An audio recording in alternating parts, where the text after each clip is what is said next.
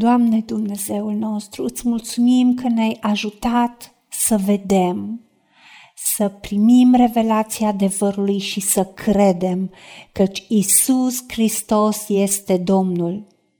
Tu ne-ai descoperit brațul Tău, Doamne, prin atâtea semne și minuni. Îți mulțumesc că mi-ai dat cuvântul Tău, cuvântul adevărului și prin auzirea cuvântului a venit credința. Eu am primit neprihănirea Ta și eu, cea neprihănită, trăiesc prin credință, nu prin vedere. Și nu am nevoie de evidențe ca să cred. Îți mulțumesc că mi-ai uns ochii ca să pot vedea. Mi-ai deschis și luminat ochii ca să Te văd, să văd adevărul Tău și toate lucrările Tale și calea Ta pentru mine și m-ai făcut să văd cu ochii Tăi. Prin lumina Ta văd lumina și înțeleg și pricep, având revelația chiar dincolo de ceea ce văd cu ochii umani. Îți mulțumesc, Doamne, că mi-ai deschis ochii și m-ai întors de la întuneric la lumină, de sub autoritatea lui Satan, să primesc prin credință în Isus Hristos iertarea păcatelor și moștenirea făpturii noi, de plin vindecată, făcută întreagă, de plin restaurată, având mântuirea de plină și cu mintea lui Hristos, inima Tatălui, caracterul Tău, ca un mădular plin de duh și viață, în trupul Tău, alături de cei sfinți. Îți mulțumesc, Tată, că m-ai ajutat să înțeleg cu inima, iar inima mea este pământ fertil în care primesc și intră cuvântul Tău și aduce rod înbelșugat. Îți mulțumesc că am inima neîmpărțită în orânduirile Tale și inima mea e întreagă pentru Tine. De aceea aud cuvântul, iar cuvântul Împărăției Tale nu doar că îl primesc, dar spin îngrijorărilor, evidențelor, circumstanțelor, înșelăciunea bogăților nu mai pot îneca cuvântul, ci îl înțeleg, îl primesc, am revelația, îl strâng în inima mea și meditez la el zi și noapte și fac ce mi spune cuvântul și acționez îndrăzneț în cuvânt, conform cuvântului și așa cuvântul devine roditor în mine, având roade abundente și tot timpul proaspete și tot mai multe. O-ți mulțumesc, Tată, că suntem fericiți și binecuvântați, că ochii noștri văd, conform Matei 13:16, urechile noastre aud și înțelegem cu inima cuvântul Tău și suntem cu toată inima pentru Tine, Doamne Dumnezeul nostru, și primesc vindecarea de plină prin Isus. Pedeapsa care îmi dă pacea, SHALOM-ul a căzut peste el și prin rănile lui am fost vindecată și sunt desăvârșită, sunt întreagă și nu mai duc lipsă de nimic, căci el e păstorul meu și eu ascult de glasul lui și îl urmez în toate lucrurile necondiționat și știu că împreună cu Isus Hristos, fără plată, am toate lucrurile, căci fără Tine nu sunt nimic și despărțită de Tine nu pot face nimic, dar împreună cu Tine am toate lucrurile și pot totul în Hristos care mă întărește. Doamne, îți mulțumesc că am crezut mesajul Tău și Tu mi-ai descoperit brațul Tău, Dumnezeul meu. O, Doamne Isuse, ai crescut înaintea Tatălui ca un lăstar, ca o rădăcină ieșită dintr-un pământ uscat. Nu aveai nici frumusețe, nici strălucire care să ne atragă. Nu era nimic în înfățișarea Ta care să ne placă. Disprețuit și părăsit de oameni. om al durerii și obișnuit cu suferința. Erai atât de disprețuit încât oamenii își ascundeau fața de tine, iar noi nu te-am băgat în seamă. Totuși, într-adevăr, tu suferințele, neputințele, slăbiciunile, infirmitățile, bolile, durerile, anxietățile, orice dificultăți sau disfuncții sau dizabilități, toate suferințele, toate bolile, le-ai luat și le-ai purtat asupra ta. Ai fost, așa cum scrie în Levitic, ai fost țapul ispășitor care a dus cu el toate nelegiuirile poporului într-un loc pustiu. Așa ai fost tu, țapul ispășitor. Te-ai substituit în locul meu. Ai purtat în locul meu bolile, neputințele, infirmitățile și le-ai îndepărtat, le-ai eliminat complet de la distanță. Și durerile pedepsei mele, a păcatului meu, a păcatelor, le-ai luat, te-ai împovărat, te-ai încărcat, le-ai luat asupra ta. Și noi am crezut cu ignoranță că ești pedepsit, lovit de Dumnezeu și smerit. Dar tu ai fost răpuns, ai fost rănit pentru păcatele mele, zdrobit pentru vină și fără de legile mele, pedeapsa care îmi dă pacea, îmi dă shalom și bunăstarea, pedeapsa care m-a făcut întreagă, a căzut peste tine.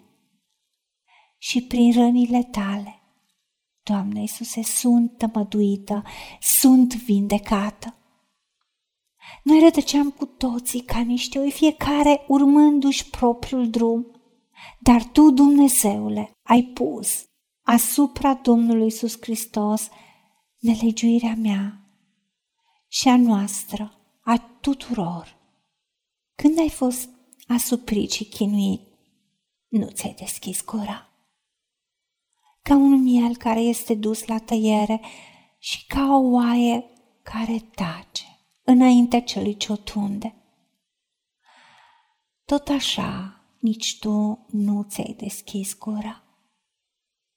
Ai fost luat prin forță și judecată nedreaptă.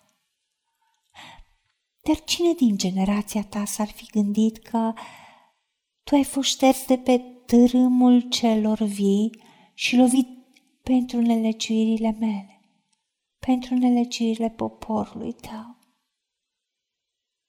Ai fost pus în mormânt lângă celor răi și ai fost așezat în mormântul celui bogate și nu ai săvârșit niciun act de violență, nicio nelegiuire și în gura ta nu s-a găsit nicio înșelăciune, niciun vicleșug.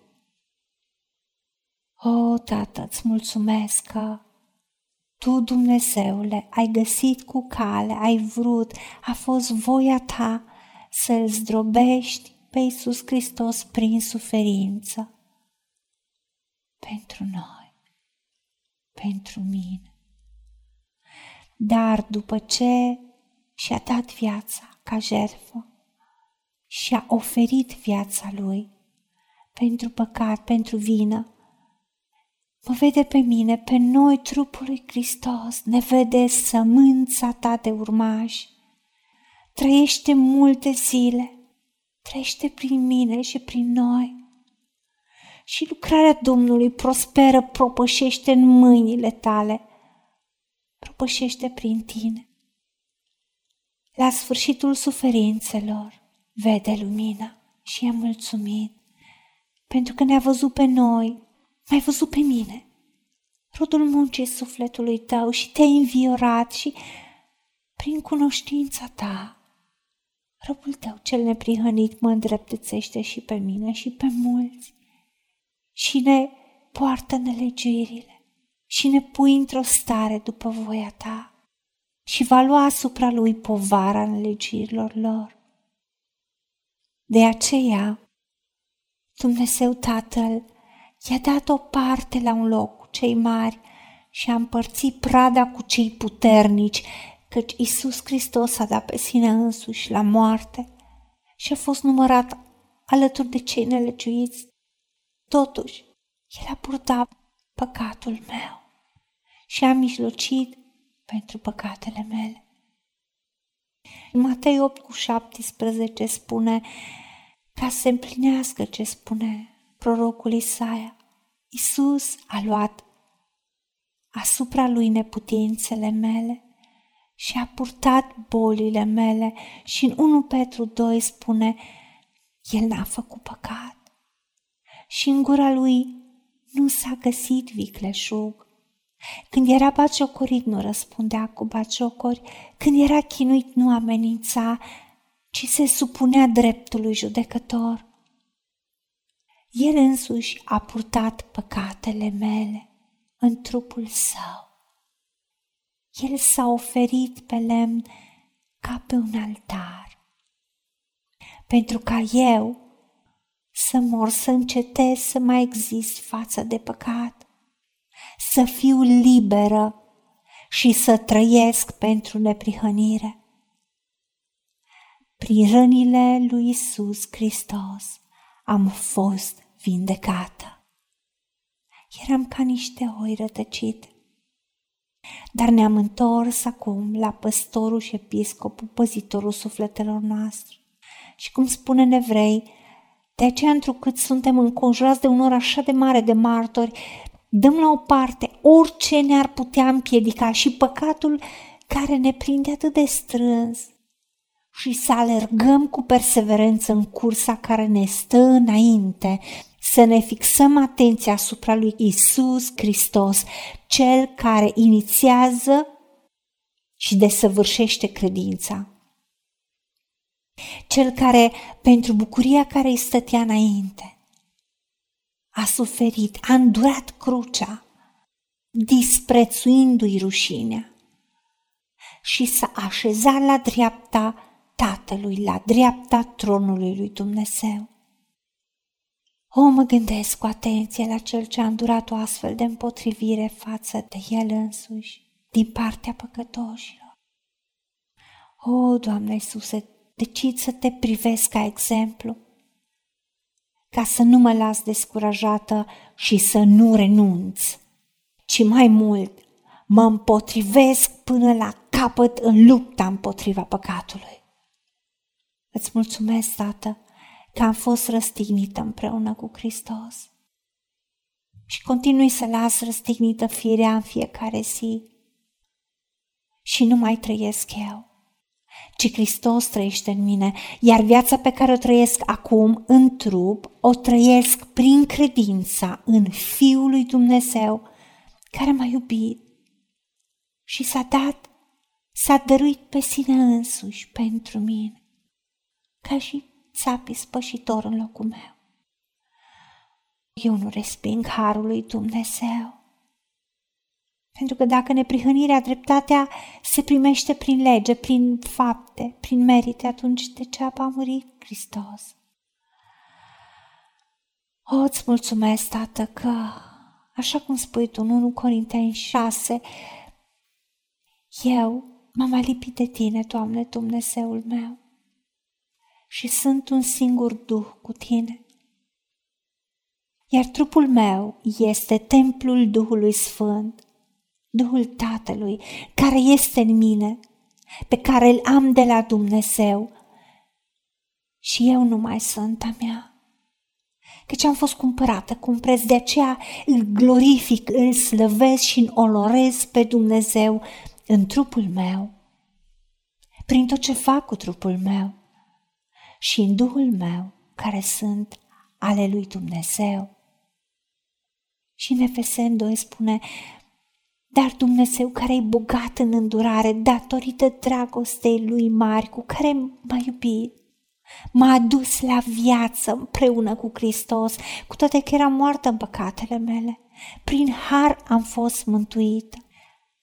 El m-a înviat împreună cu Hristos și m-a așezat împreună cu El în locurile cerești în Hristos Isus, pentru ca în veacurile care vin și continuu să-și arate nemărginita bogăție a harului său în bunătatea sa față de mine, în Hristos Iisus. Și în 2 Corinteni 5 spune căci dragostea lui Hristos ne strânge, ne îndeamnă, ne impulsionează, întrucât suntem convinși că atunci când unul a murit pentru toți, toți am murit împreună cu El. El a murit pentru noi toți, pentru ca noi cei vii să nu mai trăim pentru noi înșine. De aceea eu nu mai trăiesc pentru mine însă, ci pentru Isus Hristos care a murit și a înviat pentru mine. Astfel de acum, eu nu mai cunosc pe nimeni în felul lumii. Chiar dacă odată l-am cunoscut pe Hristos în felul lumii, acum nu-L mai cunosc așa. Astfel, eu sunt în Hristos. De aceea sunt o făptură, o creație, o creatură întru totul nouă. Cele vechi s-au dus. Iată, toate lucrurile au devenit noi. Și cum e menționat și într-o altă traducere, vechiul s-a dus, iată proaspătul a venit, noul a venit. O viață nouă înmugurește, uită-te la ea.